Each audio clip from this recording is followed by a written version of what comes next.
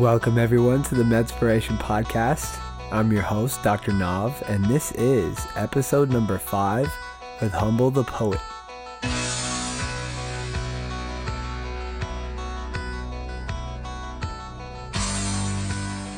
According to the National Library of Medicine, it is scientifically proven that when we choose to believe in our ability to overcome obstacles and create a positive change for ourselves and the world around us, we manifest a new tool in our mind that enhances our problem-solving practices.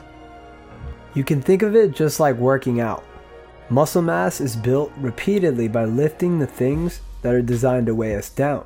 Kobe Bryant said it best. What separates the greats from the all-time greats is their ability to self-assess, diagnose weaknesses, and turn those flaws into strengths.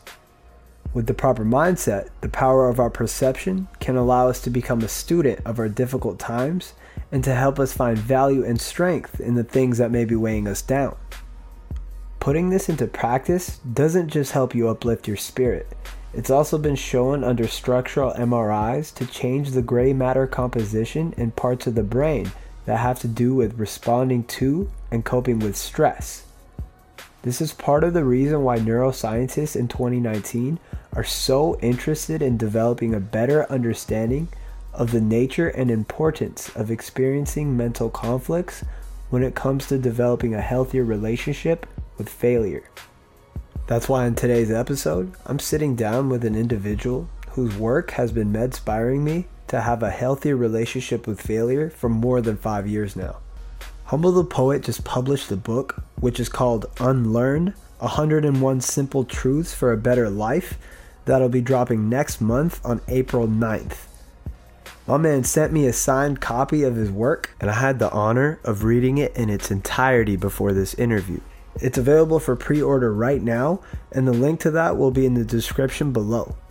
In this episode, Humble the Poet and I have an open dialogue about mental health, bullying, nature versus nurture, how he overcomes self-doubt, his journey through music and art, psychedelics, and the greatest life lessons he's acquired through his journey. For those of you who are hearing about Humble for the first time, he's a Toronto-bred MC and spoken word artist with an aura that embodies diversity and resiliency. With tattoos, a beard, a head wrap or a turban, and a silly smile, Humble commands attention. He stimulates audiences with ideas that challenge conventional wisdom and go against the grain. He's a best-selling author, was featured in Apple's first Canadian ad for their Shot on iPhone campaign, and a longtime collaborator with Lily Singh.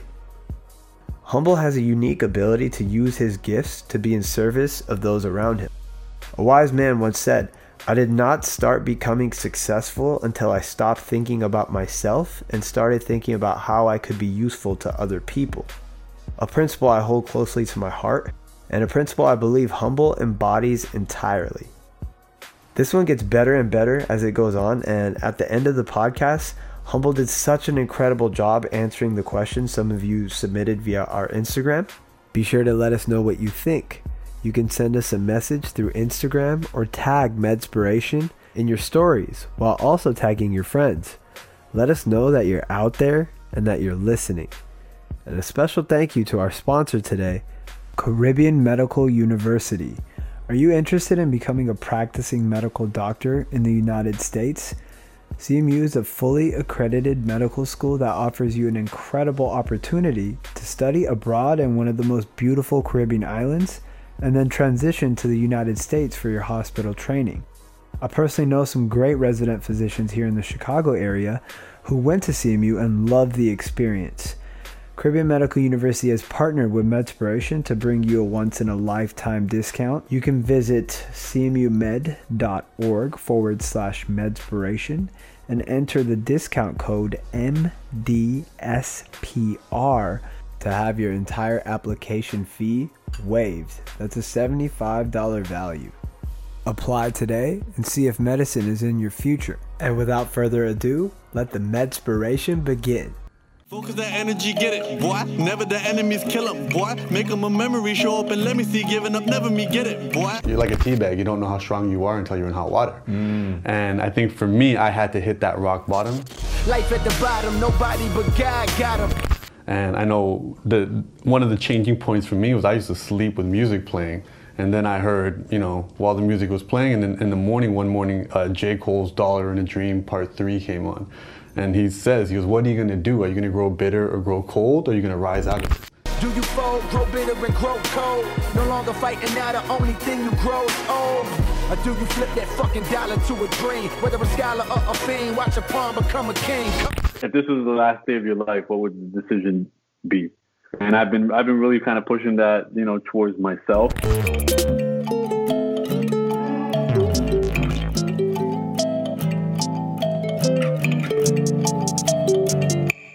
Once I started having my tough times and my challenges, I started to see the value in them, and I stopped kind of looking at them as bad luck, bad days, bad news, and really tried to be like, hey, what can I gain from this? And it's no different than seeing how 50 Cent turned getting shot 9 times into a career.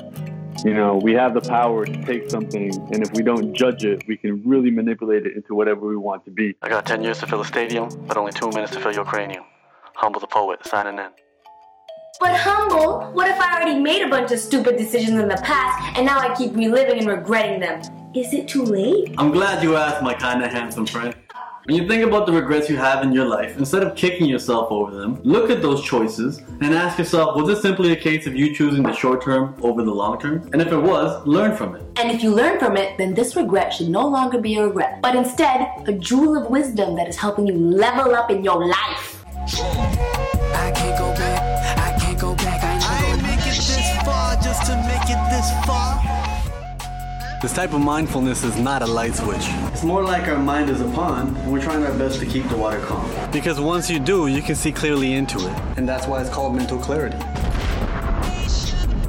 Humble the Poet, welcome to the Medspiration Podcast. Ladies and gentlemen, today we're going to be having a conversation with a man who's been one of my heroes for the last 5 years. Humble, your writing, it's inspired me so much through 4 years of medical school. And bro, your insights, the things you write on Instagram, they've helped me through my own introspections and my own dreams. So I wanted to thank you for adding to the world the way that you do. And my intention today is to have an open dialogue regarding mental health and your book, 101 Life Lessons. I had the blessing of reading this book before we get to talk. And, this is actually the signed copy. So I got your John Hancock right there, man. I appreciate that. Yeah, you got that. That's actually the Canadian version. That's a unique one. That one's not going to be making its way to the States anytime soon, so hold on to that. Why don't you tell our audience a little bit about yourself? I am a Toronto born and raised artist, creative, and I kind of do everything, bring ideas to life, put words together. In a previous life, I was an elementary school teacher, and pretty much just after work, I started going to spoken word poetry events as a way to, kind of scratch my creative itch and as well as meet girls. And started performing on stage, and then that took me from one place to another. And then in my artistic journey, started digging deeper into the world, trying to have a better understanding of why the world was the way it was, and started talking about social issues. And then that evolved into me kind of going even deeper and realizing that, it's all about the human condition. So I became a massive student of the human condition, writing about it, exploring it. At the same time, just had my own trials and tribulations, leaving my job as a school teacher and my safe and secure salary to pursue full-time art, as an adult. And that whole journey in itself required me to really have a better understanding of myself, better understanding of life, and, how to feel better and make life feel lighter without, saying any fluffy Tumblr bullshit. And that kind of got me into writing a lot. And then the audience, that I had at the time motivated me to write a book. And then I was like, this is great. I can sell this book at my shows and it'll be cool. But then the book continued to take a life of its own, and it just keeps growing. And actually, what you're holding right there is the second book. But the first book is getting its debut in the States now in April with HarperCollins. April. So it's been about 10 years now you've been on your creative journey since you retired from the school teaching, right? It's been 10 years since I started taking Humble the Poet serious, and then I left my job right at the beginning of 2011. So I'm at 8 years full time. Yeah. Wow. That's awesome. So, after reading your book, I love the way you crafted it together. Each chapter is really short and sweet. And most of them are a little bit around 1 page or 2 pages. So they're really easy to digest. So what inspired you to write it this way? There's actually a lot of writers that I kind of gravitated towards were the ones that kept it short and sweet. And what I really kind of wanted was something that was convenient, not so much of a bore. I'm not the biggest reader. I'll grab a book and start reading it and get real tired real quick. And I think trying to, the teacher in me always make accommodations, meet your audience where they're at. So I really wanted to create something that, A, I didn't get bored reading, but B, also understanding that, an audience in their teens and their early 20s that, just used to flicking their thumb on Instagram with just this immediate gratification can kind of handle this. And at the same time, too, just kind of really understanding the idea of not chunking too much information. I mean, you're a med student, you understand how much you can take in before, it's just, you're just spinning your wheels after a certain time. So really trying to create that same situation with this book. So it's like, hey, don't make it too long. Make every chapter 1 to 2 pages. You don't have to read it in order. You can kind of pick it up randomly, read it the way you want to read it. And, kind of allowing it to be much more convenient, quick and easy, but at the same time, not being as unhealthy as, let's say, fast food. Yeah. Hey, it created that vibe too, because, I'd read like a chapter a day. I've kind of had this book for a while now, and it was nice to go back and feel like, oh, I just read 1 page and I've finished a chapter and just kind of reflect on that for a little bit. So, I'm going to jump straight into the book, man. I enjoyed it thoroughly. And, I want to start with the very last lesson, which is lesson 101. It's titled Duk Daru. So there's a verse in the Guru Granth Sahib that mentions Duk Daru Sukh Rog Paya Ja Sukh Tamna Hoy. And the translation in English means pain is medicine and comfort is disease. Can you tell us a little bit about that? So, we always hear about life begins at the end of your comfort zone. And, Bill Gates said success is a lousy teacher. So, I've been seeing this trend that in Sikh philosophy, which was, Dogdaru Sugrok Pe Ajasukam Nahoy was probably written in the 1500s. So, a solid 500 years ago, this idea was also explored so poetically and so simply, and it was written in poetry. So it's not even written in a complete sentence. And I found that amazing. And just really, once I became an adult and I was able to kind of get my own education on Sikh history and Sikh philosophy beyond kind of what my parents were able to teach me, it helped me start to realize, like, hey, these guys really were students of the human condition and human ideas. And it made me realize that, hey, this stuff is universal, not because there's some sort of supreme truth, and it's not because they're the originators of this truth. It's because they're keeping this truth alive. And this truth is, you can see Confucius talking about this stuff. You can see Buddha talking about this stuff. These are these types of truths that, they don't need to be discovered. They just need to be kept alive. Someone needs to breathe some air into them every once in a while to keep them floating through the air. So I think for me, once I started having my tough times and my challenges, I started to see the value in them. And I stopped kind of looking at them as bad luck, bad days, bad news, and really tried to be like, hey, what can I gain from this? And, it's no different than, seeing how 50 Cent turned getting shot 9 times into a career. We have the power to take something, and if we don't judge it, we can really manipulate it into whatever we want to be. And this isn't something mystical or magical. This is just literally having a better attitude and a better perspective. 100%, man. I just had a conversation with Michael Jordan and Kobe Bryant's trainer. His name's Tim Grover. He's a Singh. So Michael Jordan and Kobe Bryant's trainer was actually a Singh, right? And dope. He was a D1 collegiate basketball player, which for us Browns, that's about as good as it gets. And he ended up blowing out his knee, right? And what he ended up doing, he said that was the best thing that ever happened to him, because when he blew out his knee, he was able to realize he was supposed to be a trainer for professional athletes. And then he went on to become one of the greatest trainers of all time. And we actually talked about something that was published in Stanford. It was talking about post-traumatic growth. So individuals who are able to look at trauma as something they could grow from, something they could learn from, they're actually able to do exactly what you just said. They're able to transform that into something that's beneficial, right? And when we talk about muscle mass, which you mentioned in the book, so muscle mass is created repeatedly by lifting things that are designed to weigh us down, right? And that holds true mentally, physically, and spiritually. I'm a big believer of this concept. That's why I love that you ended the book with this. Next, I wanted to talk about lesson 100, Osama, right? So you mentioned after 9/11, the most popular beard and turban on the planet was Osama bin Laden. And I read how that impacted your life. So when 9/11 happened, I was 11 years old. And all of a sudden, man, I was being bullied for just being brown. And I didn't even wear a turban. You know, and you wore a turban. So I can only imagine the discrimination you were faced with, right? So somewhere out there right now is a little brown boy who's being bullied just for being the way he looks, right? So what's your advice to someone like that? Find the value in it. It ain't going away.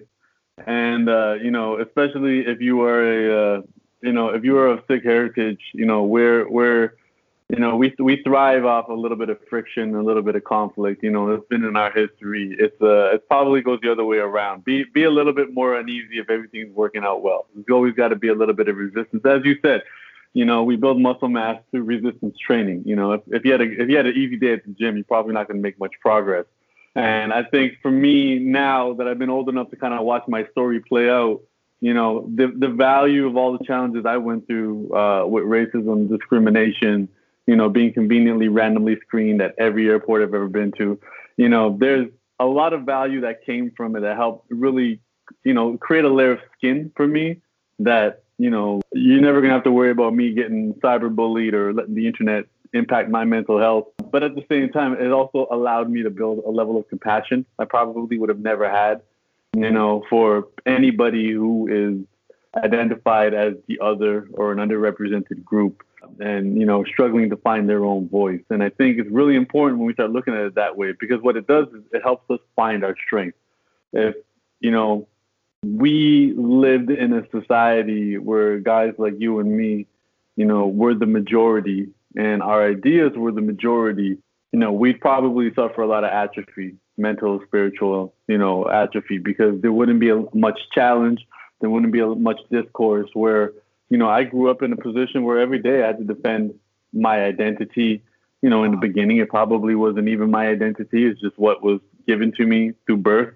And, you know, going through the motions of wishing I was just normal, you know, wishing I could just blend in, and getting a little bit older, traveling places, realizing how much I stood out, you know, not being able to be a tourist anywhere. Because if I went to festival, you want to just watch what's happening, everybody stops and looks at you, you know, and rightfully so. They've never seen someone that looks like me. If I see a guy walking down the street with a purple mohawk and 18 tattoos on his face, I'll probably stare too. And I think for me in the beginning, that was a point of frustration. But I think what it also did was it helped me build a level of resilience that is really helping me now. And I think in this modern age, with all the talk of, you know, vocal minorities and underrepresented individuals, it's really put me in a position where I was like, hey, you know, I've kind of been through the gauntlet, and I'm in a position to help people see a different perspective so they can empower themselves and, you know, not rely on self-pity or you know, victimization as the only option when we encounter these challenges. And you start to realize too, like, hey, even if somebody grew up as a Caucasian kid in an all Caucasian neighborhood in an all Caucasian school, they were still finding reasons to pick on each other. You know, picking on somebody for their weight or for their freckles or for being a ginger or what have you. And, you know, our parents came from India, which is the origins of the art of discrimination in so many different ways. So it's kind of, you know, we're kind of the originators of this. So I don't take it personal. I mean, 9/11 did make it challenging. And, you know, my first trip to New York after that wasn't the most pleasant, but I'm glad I went through it. And I think it built a certain level of resilience. And, you know, I see with my nephew now, he's growing up in a community where that's not going to be as much of an issue.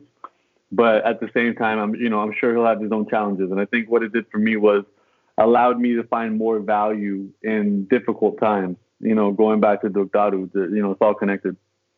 Dog. Yeah, I believe that fully. And, that's a theme that carries out throughout your book, where you say the discomfort that comes with that discrimination is good. You learn from it, you grow from it, you connect with others based off of it. So, I'm a firm believer, being aware of that power of our perception, it goes a long way in taking control of them. And it seems like that's a really positive way to look at it overall. Like, it's a way to look at your adversity as an opportunity. Definitely couldn't agree more with that. So next, I wanted to talk about lesson 98. I wanted to connect it to a post that you did on Instagram where you mentioned you are not your beliefs and how that relates to markers and labels. Can you delve a little bit deeper into that? I used to work as a school teacher, and one of the big things that stood out to me was how much of an empty vessel a kid was. And it really started making you go back to your own self. You're like, whoa, like, how much of me is me and how much of me is what's been taught to me or quote unquote programmed? And often they call it's the popular battle between nurture and nature. But, you start to realize it's not a battle between the two. They work together. And it's really about understanding how your personal nurture and how your personal nature are kind of working together. And for me, when it came to, these types of situations, I started asking myself, like, okay, so what values and beliefs do I hold and where did they come from? Whether it was believing in God, whether it was believing in right or wrong, whether it was leaning left politically, leaning right politically, whether it was my favorite flavor of ice cream, how much of this was my natural, who I was, how much of it was taught. And I really try to stress to the audience is like, I don't really care what you believe. I just care how you believe and how you got those beliefs. And oftentimes people create their own cages around themselves with these beliefs that they have, that they limit themselves, they limit their own potential. And again, I'm not talking on some, super mystical level that, you can fly if you believe you can. I'm just talking about, hey, you can create a life that you want to create, and it may be beyond what the people in your neighborhood and your family think is right for you. Amen. And I think, I think just the life that I've been able to live, possible, so many things that would be considered even improbable for, a young brown guy to do, witness, contribute, have an impact on, I've been able to kind of see past that and accomplish past that. So now, words like impossible don't have much meaning for me. And I think it doesn't necessarily require you to have a belief in something. It just requires you to have a better understanding of why you believe the things you believe. And it's been a tricky topic. So a lot of people don't ever want to touch on that. They don't want to offend people. But I think it's very, very, very important that people understand that your beliefs are just strongly held opinions. And we shouldn't be married to any of our beliefs. If anything, we should be comfortable with our beliefs being scrutinized, and we should find, in my personal opinion, happiness and joy when our beliefs are challenged, and even if we let go of them, because I do like the idea that who I am today is not the same guy I was 5 years ago, and who I'm going to be in 5 years is not the guy I am today.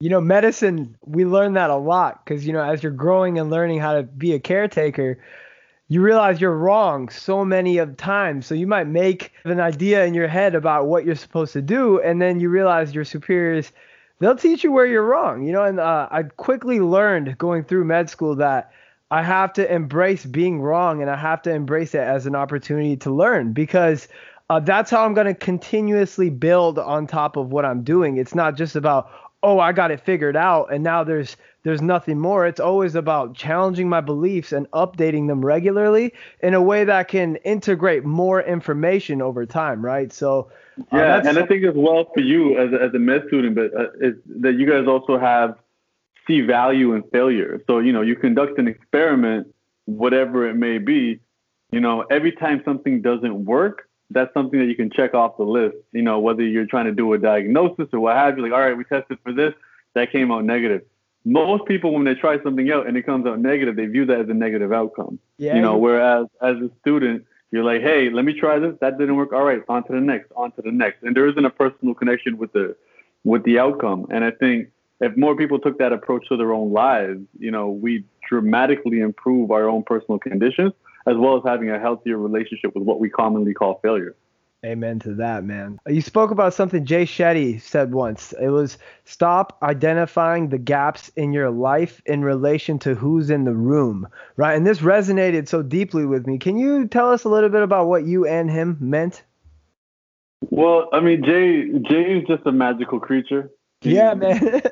It's just a whole different level of person with him. And me and him, when I'm in LA, I get to just I go over to his place, and what we call them rooftop conversations. He lives in a I guess it's like a condo / hotel situation. So there's like a really nice rooftop, and we sat on his rooftop where they got a little cabana and a pool and stuff, and we just talk, and we'll just sit there and talk for hours. And he'll say something, and I'll just stop everything and start writing stuff down. I might say something, and he might really resonate with it. And I think what happened was he was literally just explaining to me like a very boring logistical conversation about how he has a certain business set up. And I think I immediately said something along the lines of, man, I got to get that set up. And he kind of said something to me along the lines of like, well, if you weren't thinking about it yesterday, don't make it a priority today. Like, you've only identified that gap because you heard me talk about it. Wow. And he goes, later on today, you're going to go sit with somebody else, talk to them about something, and then they're going to show you another gap. And he goes, that's an endless gap. It's an endless gap with whoever you meet. So, today you met an entrepreneur who's 5 years ahead of you. Now you want to start structuring your business the way he did because you don't have it structured so. And then, tomorrow you meet somebody with lower body fat than you. Now you're like, all right, I need to start focusing on, losing weight. And then the day after you see somebody with a nicer car, or the day after you see somebody with a healthier family dynamic than you, and you start focusing on that. So I think the really good thing he was trying to really encourage me was like, hey, stay your course. Don't let these conversations that we have deviate you from what you're already focused on, because we all have to acknowledge we only have 24 hours in a day. We only have a limited amount of decisions we can make a day, and energy and love and attention that we can devote per day. And if we just start to immediately identify our gaps every time we see somebody else doing something different, it's an endless journey, especially if you're talking about social media, because now you're just flicking your thumb through social media, and now you start seeing people, and they're going to, by default, help you identify new gaps in your life. And then you get to a point where you're just like, oh, I need a puppy. So-and-so's got a puppy in their picture. Then you're like, oh, I need to get my taxes done. I need to, start setting up my website. I need to start doing stuff. And none of it is things that are actually important to you. They're just gaps that have been identified based off your interaction with somebody else. So what can we do? Like, say, now that we're talking about this conversation, I know I'm going to become aware of every time I am seeing a gap. What's something you would tell to someone like me? I think, you got to know what's really important to you, and you have to recognize, that you can do anything you want, but you can't do everything at once. Cool. So you really have to focus on what's really important to you, and then from there, kind of stay the course. I think the common thing that I've seen with every single successful person I know, especially the ones who I saw start out and, hit new highs, whether it be Lily or a couple of other artists I work with, it's the fact that they stuck with it. Yep. Sticking with it means, it may not be the blinders, but you're still, I'm on this course. I am focusing on this. This is something I'm excited and enthusiastic about. I am signed up for the challenges and problems that come with it, but I'm not going to deviate tomorrow because all of a sudden, somebody introduces a new social media program or a platform, and I got to jump on that, start catching up to that bullshit or whatever. And so I say, always continually focus on self-awareness, because with self-awareness, you'll really have a better understanding of your own natural enthusiasms and maybe your chosen purpose or the purpose you decide for yourself, and stay that course. And yeah, it's fine if somebody lets you realize, hey, I got to register my business, or hey, I got to make sure I fill out these tax forms. By all means, put them on the list, but just realize every single person you meet has something that you don't have. Yeah. And you're going to be spinning your wheels forever trying to catch up. But at the same time, every person you meet needs something that you got. And we can, as human beings, maybe even as living creatures, we're by default going to focus on the things that are out of place. because that's the survival mechanism that we have. That helps us realize, where potential danger could exist. So we're always going to be identifying our gaps anyways. Identify the gap, hear it, let it go, and get back to what you need to do, because success is only going to come from sticking with it. Amen to that. Thank you. Thank you so much for that. Next, I wanted to touch on a lesson that also really connected with me. That was 27 and not dead. You mentioned that notable celebrities died at the age of 27, which included Brian Jones, Jimi Hendrix, Janis Joplin, Kurt Cobain, Amy Winehouse. So can you tell us a little bit about what you meant? I think now, because I wrote this book, the book you're talking about, I finished it in 2015. I wrote it, I think what I was searching for at that point was kind of my moment of significance. Mm-hmm. All humans have a need of significance, and we find it in a million different ways. So, you can find it by having 1 million Instagram followers. You can find it by dating somebody who's completely dependent on you. You can find it by having children. You can find it by, winning the Super Bowl. Just this need of significance, this need of being seen. And I think at that point in my artistic career, I was kind of feeling this lack of acknowledgement or need, but at the same time, not being aware that I had this urge of significance. And I think when it came to that idea of some of the most prolific artists, they passed away at 27, they left their indentation, they tattooed their legacy and their impact on the world.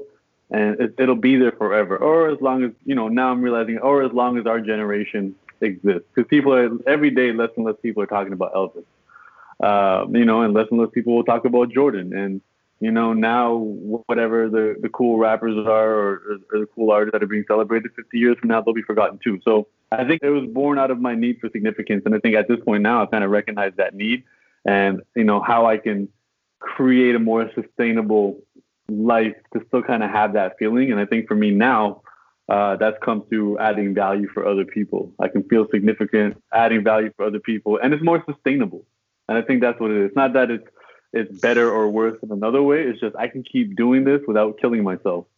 I realized the same thing along my line of work. At one point, I realized when I'm living in service of others and I'm trying to improve the quality of life of people around me, I'm more creative and I have more energy. And as you mentioned, so we can't look at what makes others special and want that for ourselves because it's no longer special. You write in your book, we all have something within us that is special. And this is something that it's a principle that I live by. You just said that, we can learn something from everybody around us. And, I have this personal mantra where I have to believe that everybody out there has something special inside of them.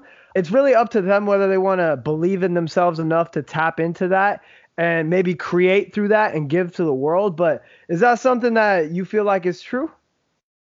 I feel like, the more and more, I've taken a deeper dive into it, it's really kind of got interesting because I'm not the most into, believing in the supernatural or kind of believing into ideas of fate or whatever. But when you start digging into yourself, even scientifically, and starting to look at what you're made of on a molecular level, you're kind of just like, wait, I am composed of all these things that are moving at random.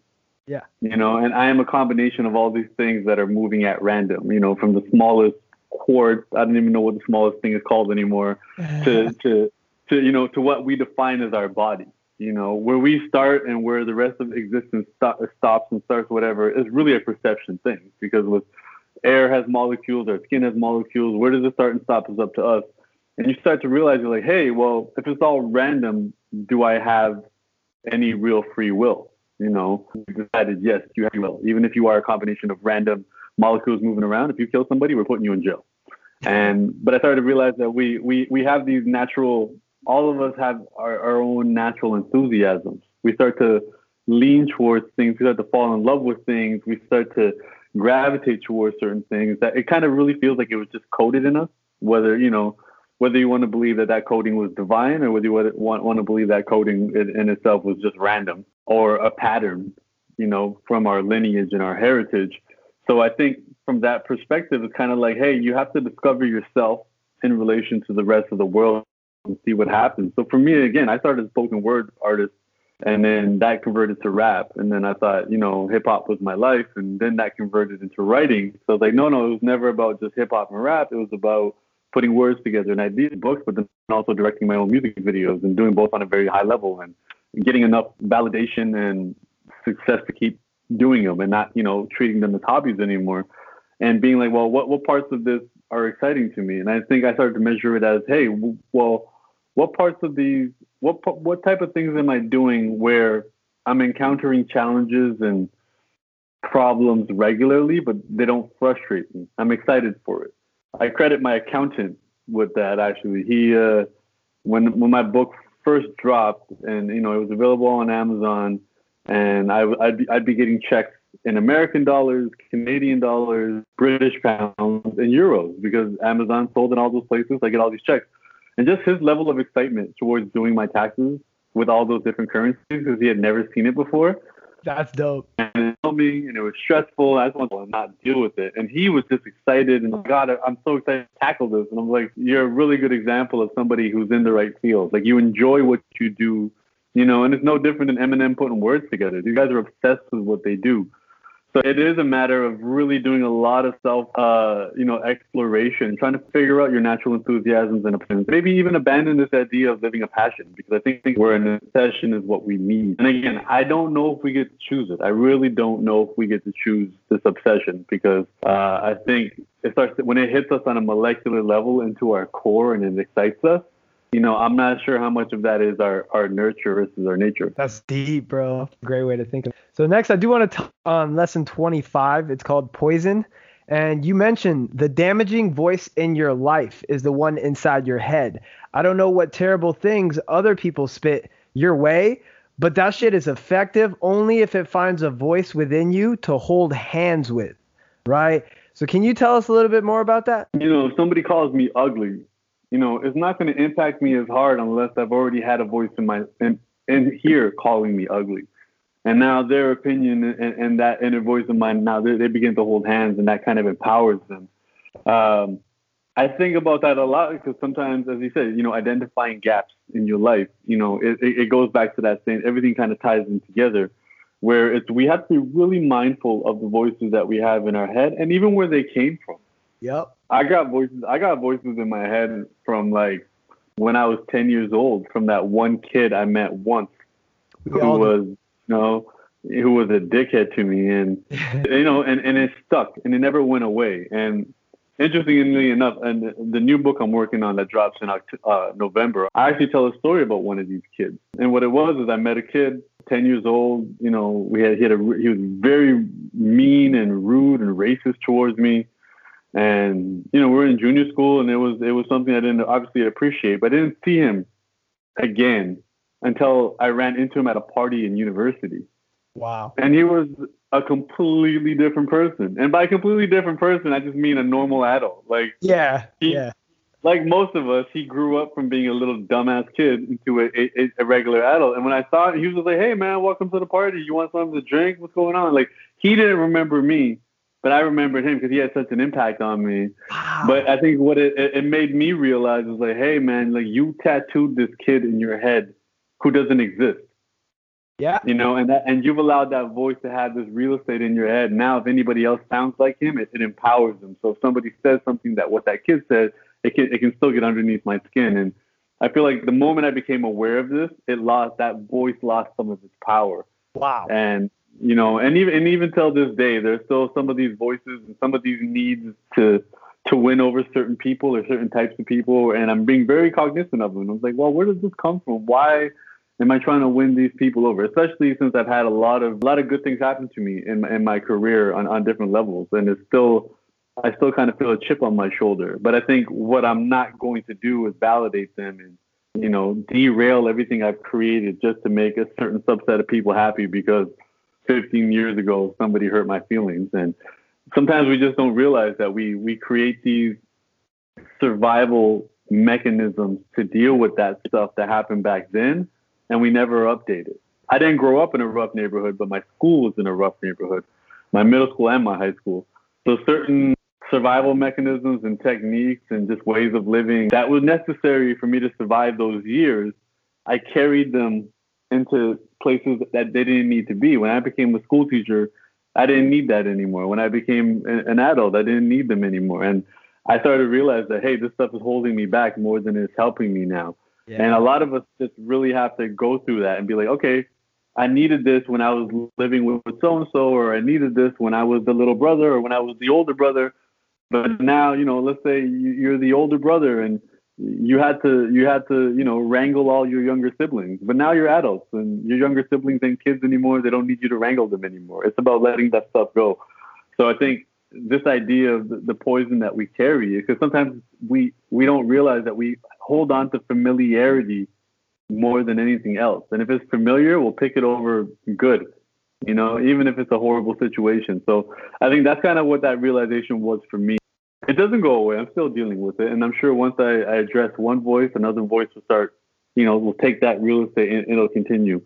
And I think it's just about realizing that these voices aren't the enemy. They were there. They served the purpose. And now it's just time to let them go. I hope that resonates with everybody out there as much as it resonates with me. So thank you for that. I did want to discuss a post you did back in December, and it kind of reminded me, because you were just talking about something like that. The strongest don't survive, the most adaptable do. And, you mentioned you started your journey 10 years ago and how you had favorite artists, you had people that you really look up to and you thought they would kill it. And then you had other people who you're like, I don't know if I really like their stuff, but, we'll see what happens. And you notice the people who really stuck with it are the ones that get through, right? So can you tell us about what you've learned through that journey? I think just realizing that, I think the rapper Plies, he said it. He said, I know a lot of dumb rich people, but I don't know any lazy rich people. And I think I kind of figured that out as well too as an artist, because I think when I first came in very idealistic. I came in like, hey, I'm gonna clean up the game. I'm gonna bring lyricism back. I'm gonna do this.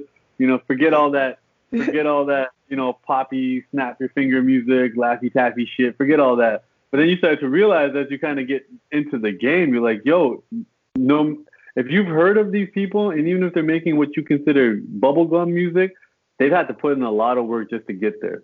Nothing is handed to any of these people, and they had a work ethic that got them there, whether you agree with their artwork or not.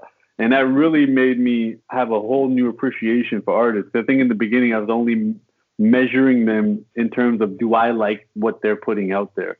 And I think later on, it became like, hey, if I know who this person is, that means they had to have worked, 1,000 times harder than the average human being to get to this point. Even with hookups, even if they have a famous father or mother, like, it's not easy. And I realized that even recently meeting some Bollywood actors. Some of these guys are grandchildren and children of other famous Bollywood actors, and it's still not easy for them. It's still tough competition.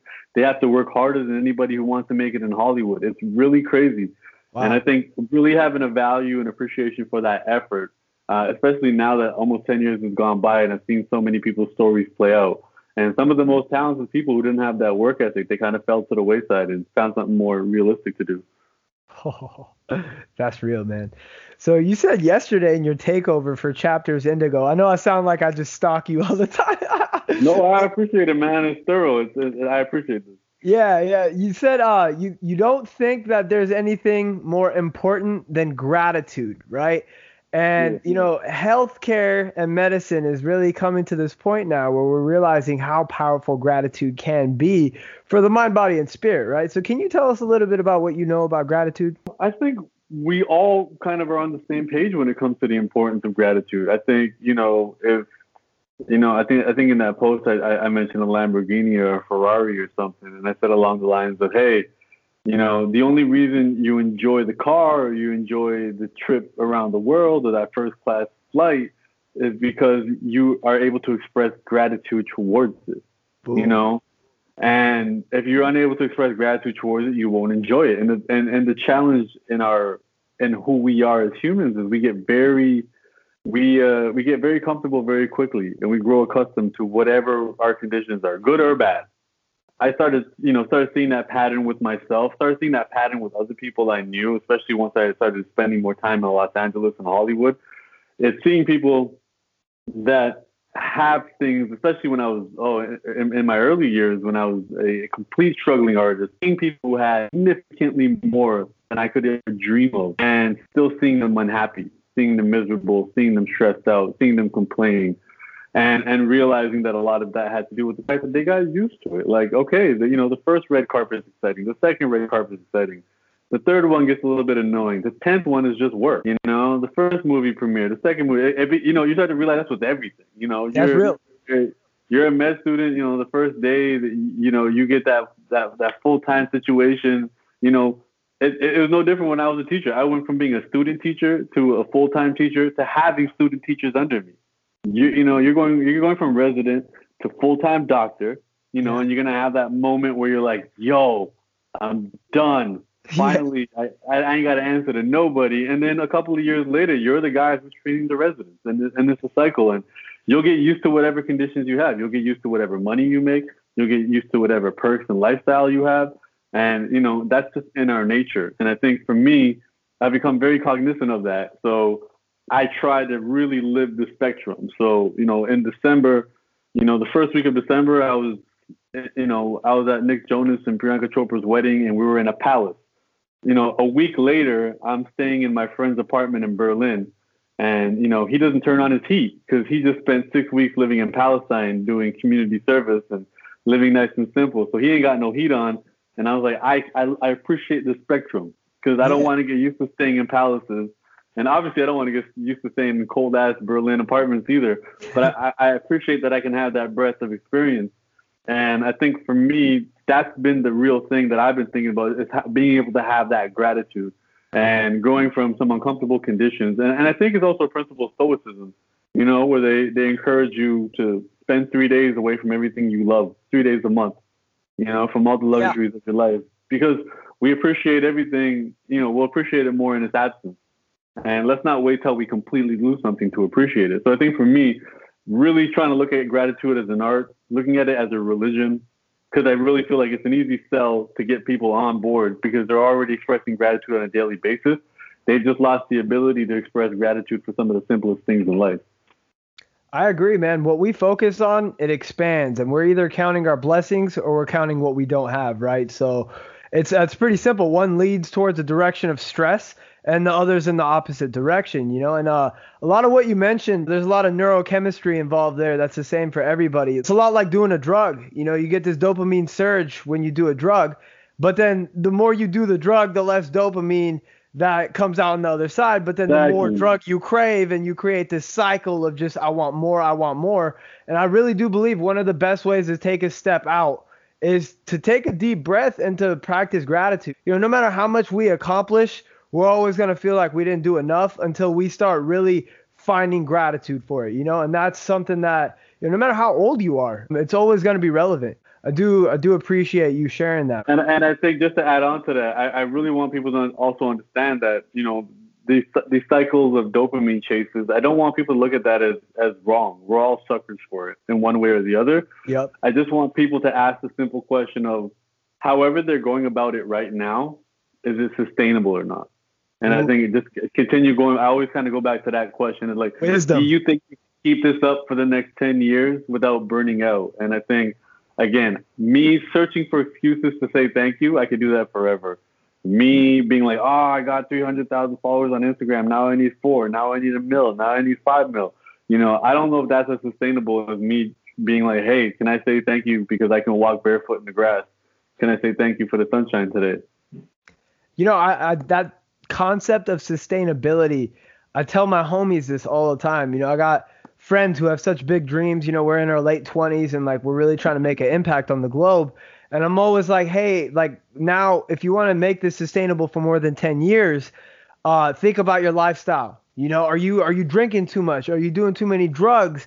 Make sure that you can do all this and keep it sustainable for long periods of time. And I think you could use that just as a tangible remind yourself, where am I? What am I doing? Can I keep this going? So that was, it really clicked in my head when you said that. I really like that.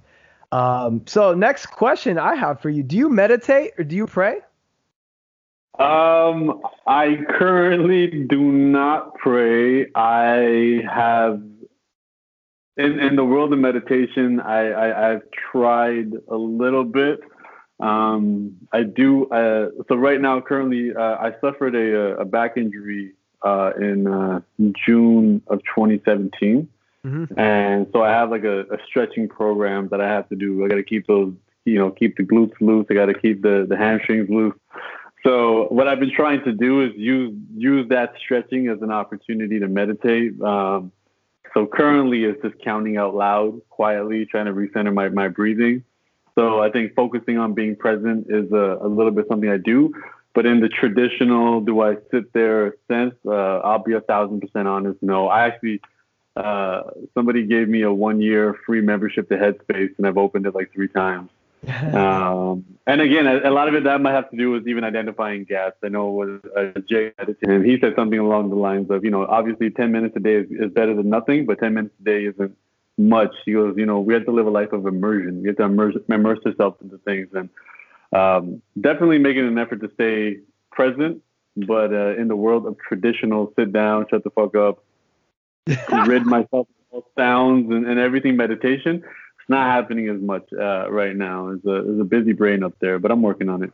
Okay, respect. So how has your faith in God or the universe, how has it helped you achieve your biggest aspirations, or has it helped? That's why, again, I'm literally 3 weeks away from finishing my next book, and this is gonna be long chapters. So each of these chapters is like 5 pages, and one of them is my entire relationship with God from like little kid, to the first time I remember really praying to like where I am now. I think the importance of faith, the importance of believing in something beyond us, or believing that we're not the end all be all. I see value in that. I'm a little bit more grounded in, what you see is what you get. I'm a big proponent of science. I'm a big proponent of I don't knowism. I enjoy having my beliefs challenged and wiped off the table, and me being like, whoa, at this age, I just learned something I've never knew ever existed before. So I'm not very rigid in any beliefs I hold like that. But I do have a lot of respect and see the value of even traditional Western Christian religion, because it's, what's not an opinion is that it is the foundation of, the society you and I both grew up in. Mm-hmm. And, as now there are obviously people who are exploiting it for their own personal profit, just as people are in Sikhi, just as people are in pretty much every faith.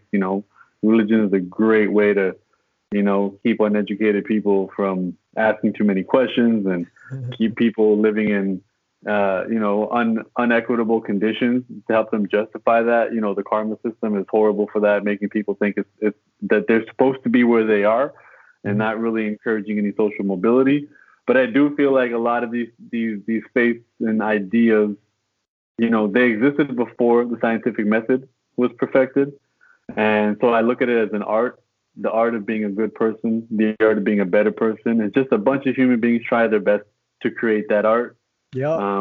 I don't think the guys who made it in the beginning were sitting there trying to figure out how they can profit off of it. I don't think it was a Scientology or anything like that. But where it's at right now is a different story. So I always challenge people to keep mind of their beliefs. But I do have a lot of respect for religion in terms of it being the art of being a better person. But again, with my work in both the books that I have that are out, I do talk a lot about Sikh philosophy. I try not to push it to people as a religion. And I really do try to make it more of a study of human nature and having a better relationship with the truth, whatever that may be. Likewise, man. So, I believe the longest chapter in your book is lesson 39, and it's titled Ayahuasca. And, now we've had multiple healthcare professionals on our podcast, last of which was a neurosurgeon named Dr. Eben Alexander, who have confirmed research into psychedelics. And it's showing that they can play an important role in mental health if done in the proper setting. And disclaimer, I don't recommend anybody doing them recreationally, but you spoke a little bit about your experience in Lima, Peru, right? And man, this was fascinating. Can you dive a little bit deeper into that? Yeah, so I actually went at the recommendation of a pharmacist. So he was a pharmacist.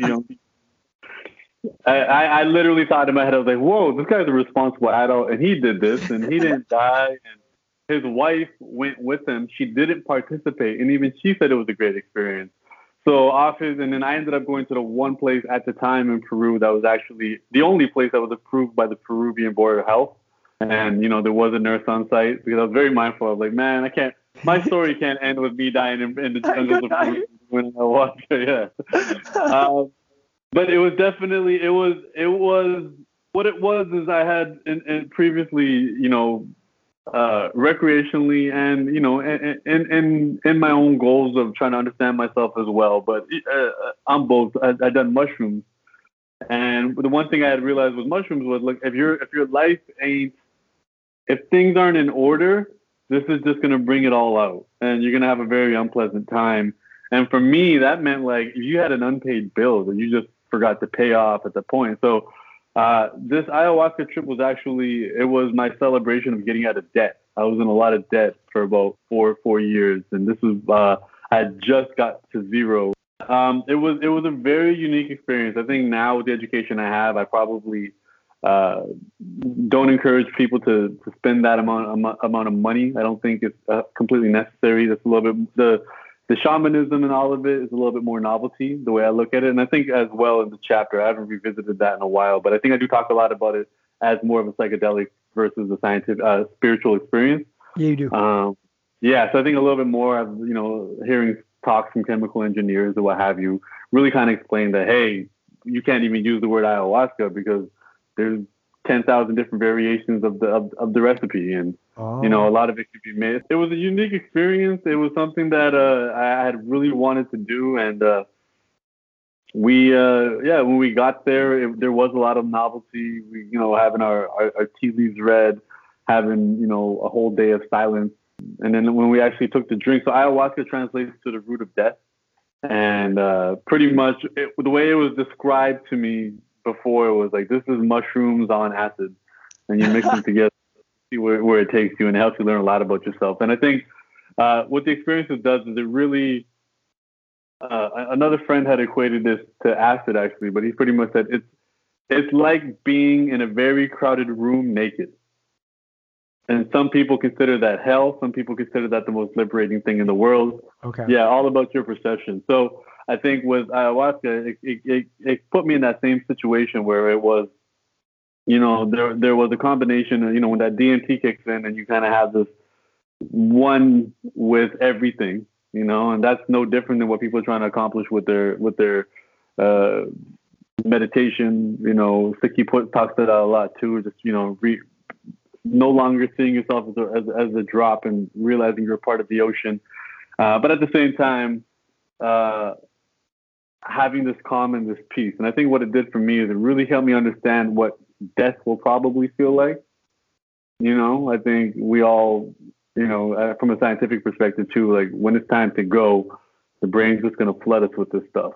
Yep. And, whether you got impaled, shot, or you're a 90-year-old man in your deathbed, this is pretty much what the last feeling is going to be. So I think I really wanted to have that experience of what is it going to feel like when I die, so I can kind of take that off my list of things I should be worrying about and just enjoying the life that I had. And it was about, I think, 40% pleasant, 60% not so pleasant, and I was able to own that. I wasn't, I didn't realize how healthy I should have been eating beforehand. I'm not sure if I mentioned in the book, but the last meal I had before doing it was McDonald's.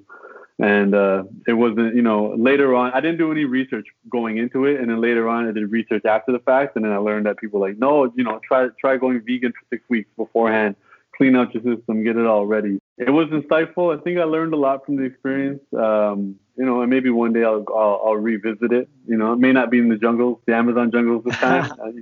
I might find something a little bit more comfortable, but I think, you learn and you grow. You said something about that experience that related with me in terms of meditation. You were talking about you were having a vision about a wolf, and you thought to yourself, oh, this looks like the wolf from The Simpsons. The wolf started reshaping itself into the cartoon, and you began understanding how your thoughts can shape your visions, right?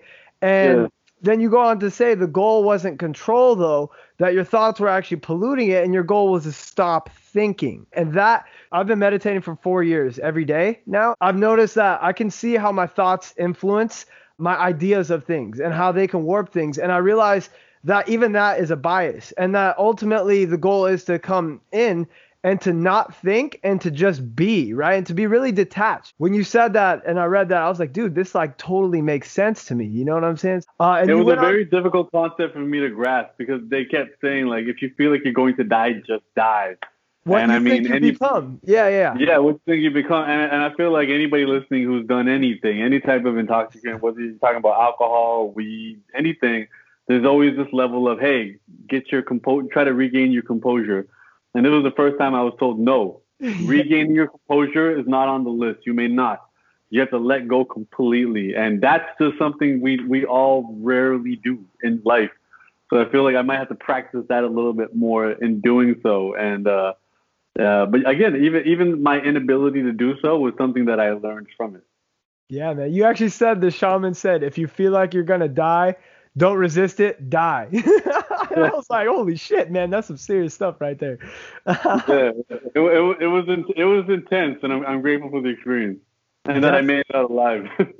Definitely, man. Yeah, you lastly, you did say, like, there was a time during the trip where you left the tent or wherever you were, and you were outside, and there was a junior shaman who was like, I'm gonna let you spend 5 more minutes outside, but you need to come back in because the outside world is distracting. You need to go back inside, go back within yourself and face what you need to face, because that's what the experience is about.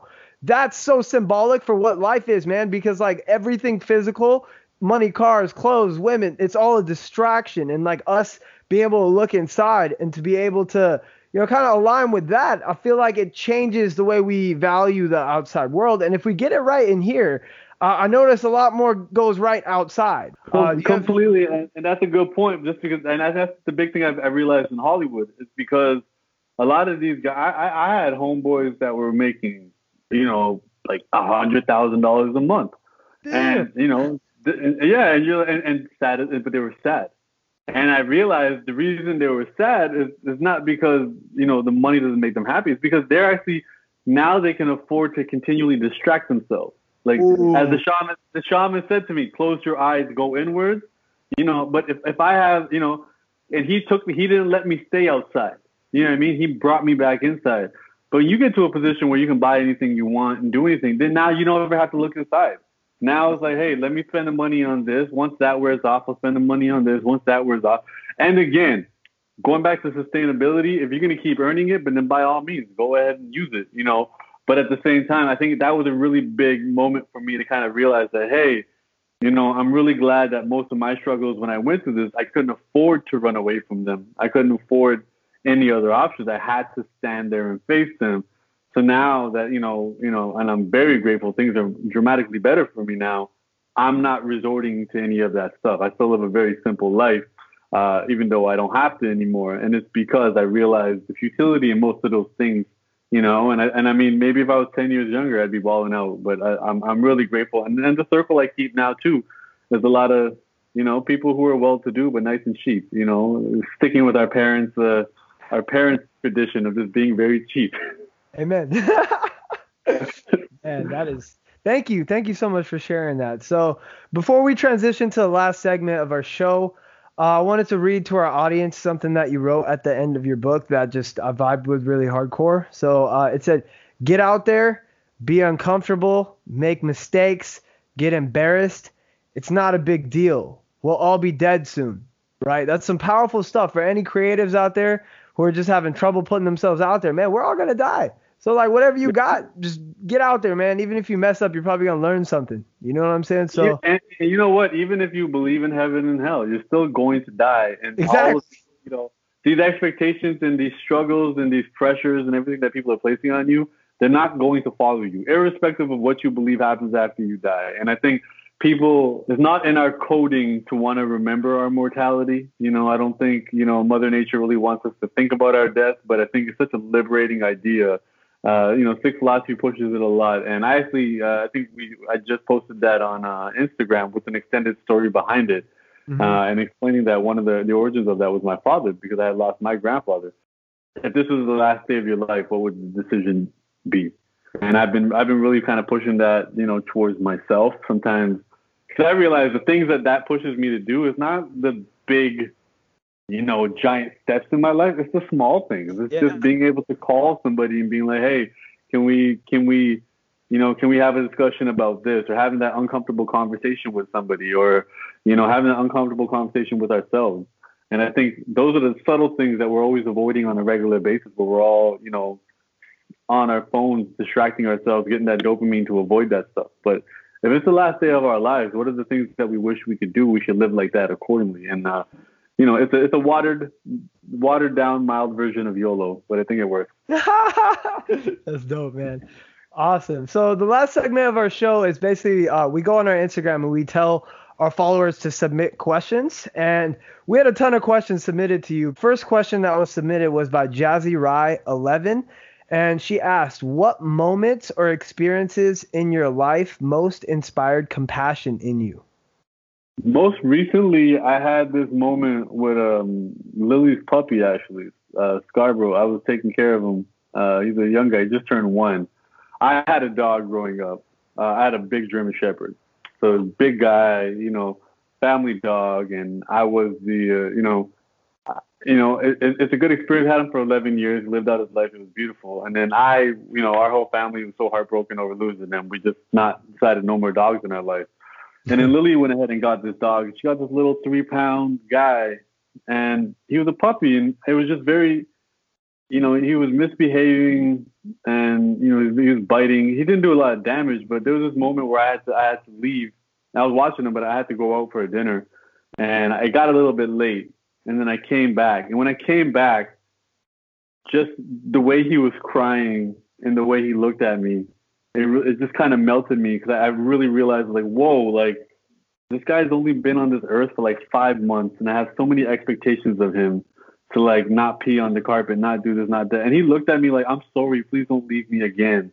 And it really melted me, being like, yo, I'm being too hard on him and other people and on myself. Wow. Everybody's just trying their best. Like, he's a year now, he's way better behaved, he gets everything. And I was like, I was comparing this 5-month-old little puppy to my 11-year-old dog, who had everything figured out. And I don't remember the early times when my dog used to have accidents in the house and stuff too. But that really made me have a lot more compassion towards kind of everybody in my life at that point, who I had unnecessary opinions on how they were conducting their life and doing their stuff. And, it's a challenge, because, I try to strive to be a high level achiever and a hard worker. But, I'm a human being. I got to cut myself some slack. And through cutting myself some slack, I need to cut other people slack, and let everyone realize that everyone's just trying their best with what they have, with the tools they have. And not everybody knows what I know, and I don't know what everybody else knows. And we just have to have a lot more compassion towards each other for that. And instead of waiting for others to show us compassion, let's be the first ones to show them compassion. Yo, man, we're all at different points in our lives. That's so beautiful, man. Thank you so much. We had Noor L_EIN. She asked, how do you get yourself to focus, to work and create when you don't want to? That's a good question. I don't know. We should ask somebody else that.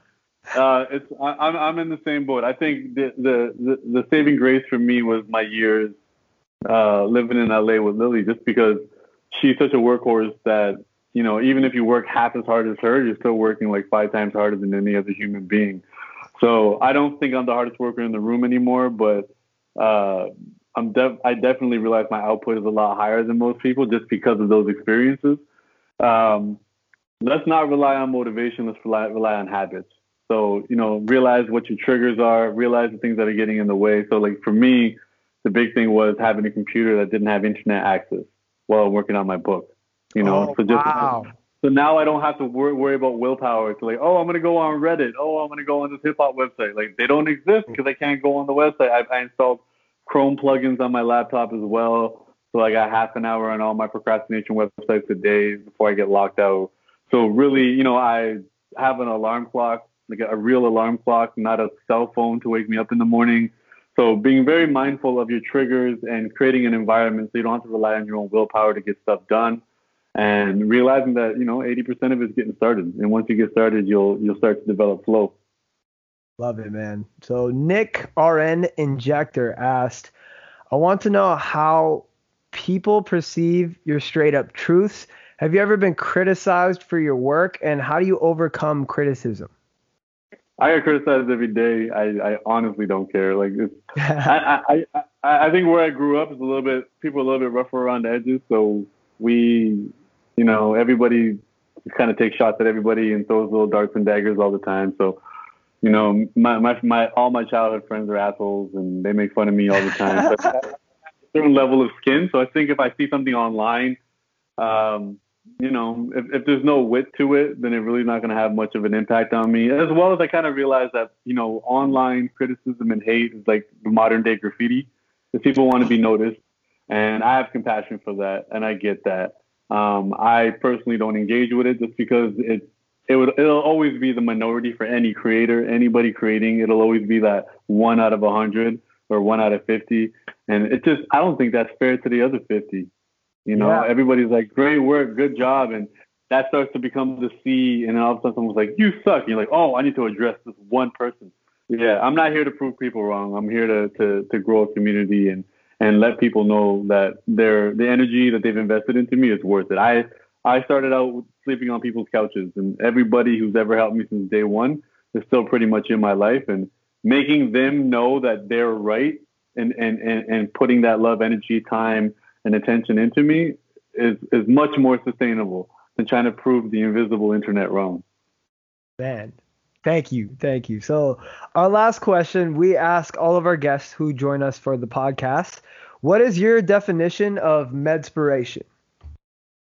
I think my definition of medspiration would be, really paying attention to, what you're consuming in your life, mentally, physically, and spiritually, and the impact that it has on you. Just because Humble the Poet can take cyberbullying and not be impacted doesn't mean you have to live up to me. I think it's really encouraging self-awareness, trying to understand what you take in, how much you take in, how much of an impact it has on you. And at the same time, too, is what you put out there. Whenever we want to help other people, you will encounter dramatically less resistance and obstacles when you want to help other people. It's only when you're trying to do stuff for yourself are you going to come across the naysayers and the what have you. So being aware of what you're bringing into your world, being aware of what you're putting out there, and anything that you want in your life, the first step, in my opinion, is to put that stuff out there.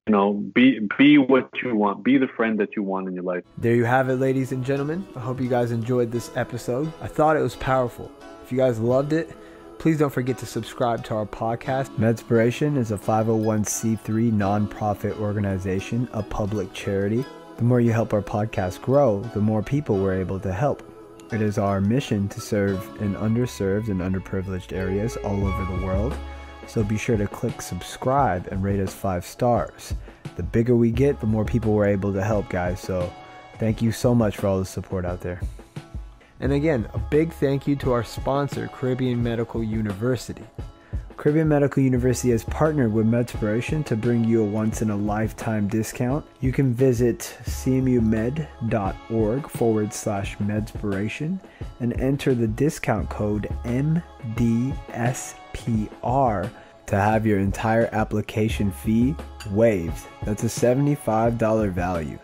Apply today and see if medicine is in your future. Let's make a commitment together, guys, and attempt to live a healthier lifestyle, mentally, physically, and spiritually. And as always, you know what time it is. It's time to get out there and do something med-spiring.